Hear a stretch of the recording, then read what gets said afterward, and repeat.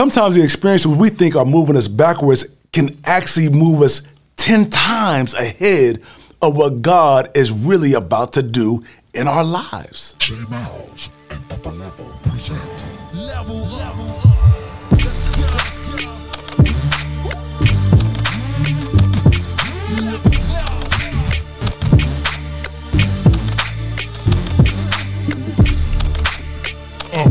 Welcome everyone. Greetings. It's your boy Joshua Miles with P.L.O.W bringing you Level Up. How's everyone doing out there? Man, I hope and pray that you were blessed by our latest episode on how to plow in the kingdom.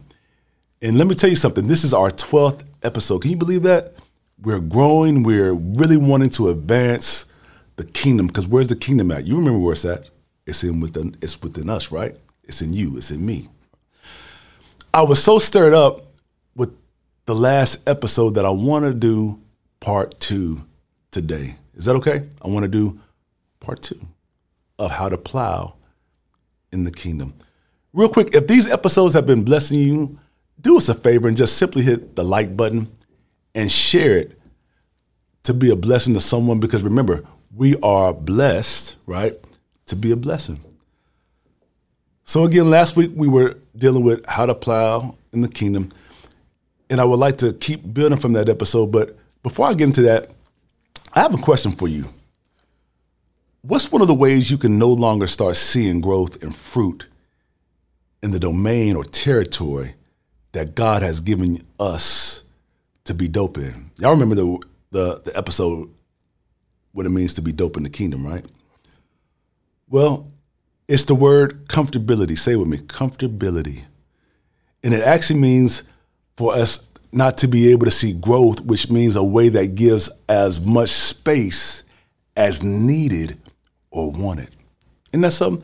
I know some of us are like, man, I'm trying to be comfortable to where I don't have to worry about anything and have as much needed space as I want and can do whatever I want to do at any given time. But one of the problems with that is that it can hinder us from now becoming stagnant, right, in the purposes and plans that God predestined and commissioned over our lives, right? That's why we also said in the last episode of how to plow in the kingdom that we can't afford to look into anyone else's field or to even look back, period, if we never got permission from the Holy Spirit to do so.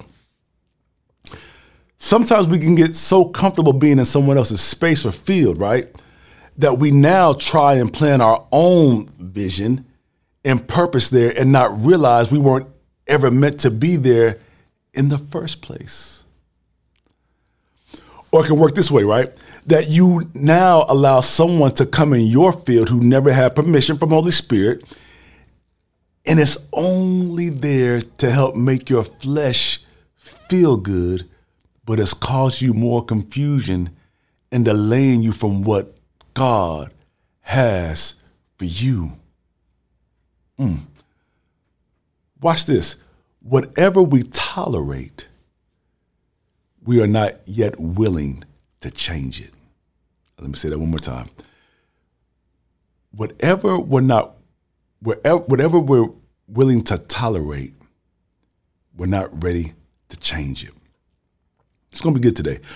Rosa Parks was able to now be in a place in her life where she got tired of being told to get in the back of the bus. And even though she kept praying, she decided to use action of serving notice that she could no longer tolerate it. I know it's Black History Month, and I want to honor her. And we want to honor and continue to honor all those that have gone before us, just not in Black History Month, but on a monthly basis. Is that all right? Because it's the ones that have gone before us that we can learn from.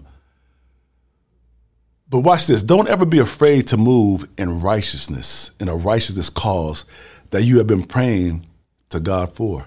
I feel like I'm talking to someone right there. Has our toleration level become so high that it has us stuck settling in someone else's field we have no business being in? What are we still tolerating that needs to end this year? I remember being at this job, right, that I had been at longer than I was supposed to have been. And I was stuck in a rock and a hard place. I don't know if you've ever been there, of having a wife and the kids at the time, knowing that I still had to provide for them. But I knew if I had stayed at this job, I would have been going in a cycle that had to be broken. So watch this. A provision was made for me to move back in with my parents. Yeah. At the time. And of course, it was kind of hard and challenging because a lot of times pride steps in the way and can start messing with our minds and our emotions. So I felt like I was going backwards, right, in my field. But yet God was moving me forward. You see, even though you might feel like you're having to make a move that seems backwards to you, how about you're moving forward that God has already predestined that move and giving you provision to be able to make that move because he's moving the provision to help meet the vision. Y'all catch that later.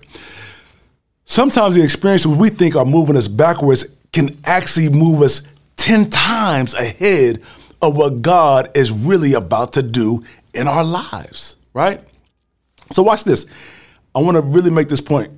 In the beginning of the year between January through March is actually plowing season, right? So as you can see the ox in this picture, right? His job is to plow the fields and to pull stones, boats, and help with lodging and to pull carts, run machinery, and a lot more. And oxen are often yoked in pairs, right? In the pictures that you can see that as they're yoked in the pairs that they have, right? So go here with me real quick. Jesus says in Matthew 11:29-30, "Take my yoke upon you. Learn from me, for my yoke is easy and my burden is light." Yes. Jesus was saying right there that any kind of law keeps us burdensome and amount to having a yoke of oppression because no amount of law can keep the bridge or the gap between our sin. Remember that misdirection, missing the mark within God's holiness. So what makes Jesus' yoke easy and his burden light is that in Jesus' own act of obedience, his perfect fulfillment, watch this, of the law of God was done. It was completed. That's why Jesus says it is what? Finished. So watch this. Jesus carried the burden that was meant for us to actually carry, right? So that's why his perfect obedience is now applied to us through faith. Just as his righteousness was exchanged for our sin, our misdirections, missing the mark of the cross. So watch this. Remember last episode we said the kingdom of God is where? You know what, I'm gonna keep on saying this. It's within you. It's within me. So now the Holy Spirit works in all of our lives to help mold us in the image of Christ. And that word image in Genesis 1:26 means to have his characteristics. So check this out. When we walk in faith, it's much lighter of a yoke and much easy of a burden to carry than the heavy burdens of our yoke of self-righteousness, which oftentimes we strive to make ourselves acceptable to God through works. And that's a huge reason we become so judgmental. Come on, y'all. That we start looking and measuring someone else's field, right? But again, it's not through your works. It's through Jesus' finished work that we become like him. Hallelujah. I'm almost finished, but I want to break down the word plow so you can remember this. I want to give you something to leave with. You're going to like this, all right? The first letter is P, which is peace. I don't know about you, but I need peace in my life. I'm always needing to have peace. So it's when you plow, you're plowing in the peace of God, which is in Philippians 4:7, where it says, "In the peace of God, which surpasses all understanding, will guard your hearts and your minds," right, in Christ Jesus. Meaning no matter what comes in my field, that peace will override my understanding that can comprehend, and we are able to tap into the mind of Christ. Isn't that good? I love that, don't you? The second letter is L. Just stay here with me real quick. I'm almost done. Which is life. And that is found in John 10:10, where Jesus says, the thief comes only to steal, kill, and to destroy. But I have come that they may have life and that they may have it more abundantly. Somebody shout abundantly. Abundantly. It's the enemy's job to steal, kill, and destroy, which, by the way, he can only do so if we give him permission. But the great news is that Jesus came to dwell in our field so that we can have an abundant life in him and not live a life that is depressed, stressful, or just given up, but to keep going and to receive the abundance that he has for us. I love where it says in Ephesians 3:20, watch this. Now unto him that is able to do exceedingly abundantly, but above all, right, that we can ask or think. Now watch this. It's finishing and says this, according to the power that worketh in us. What's inside you again? I'm going to keep reminding you. It's the kingdom that's within you. It's the kingdom that's within me. It's in you. The next letter is O, and it's a good one. It's obedience. And that's Isaiah 1:19, that if you are willing and obedient, you will eat the good of the land. Man, that's expensive right there. But the first to that is to be willing to first say yes.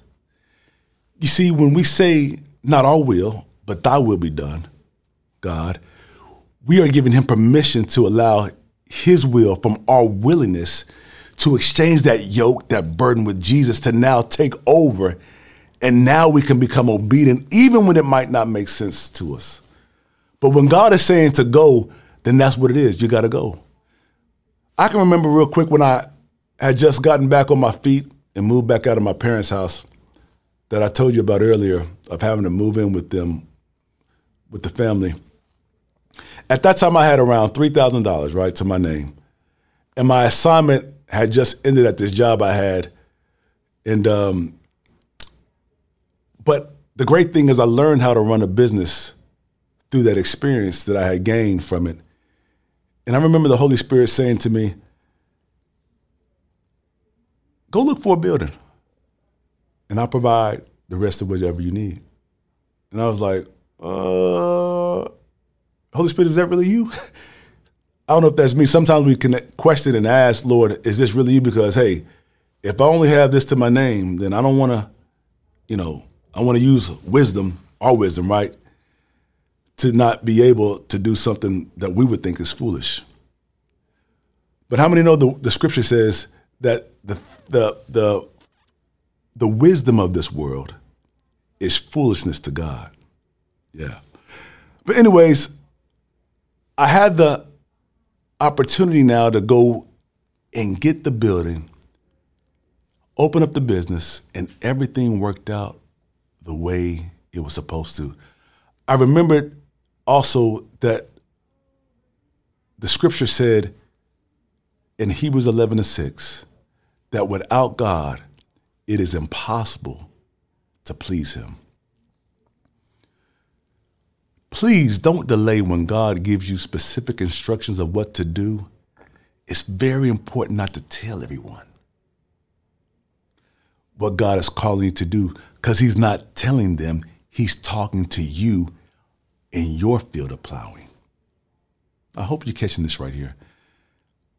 The last word, or the last letter, is W, which represents wisdom. There goes that wisdom, which I would like to turn to our brother James, which is in James 1:5, right? It says this: if any of you lack wisdom, let him ask of God, who gives generously to all without finding fault, and it will be given to you. Isn't that amazing? That we can ask our Heavenly Father for wisdom, but the key right there is asking in faith.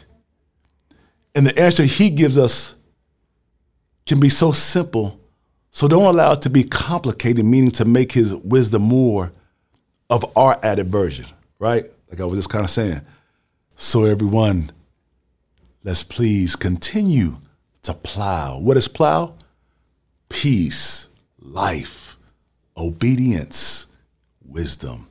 Peace, life, obedience, and wisdom.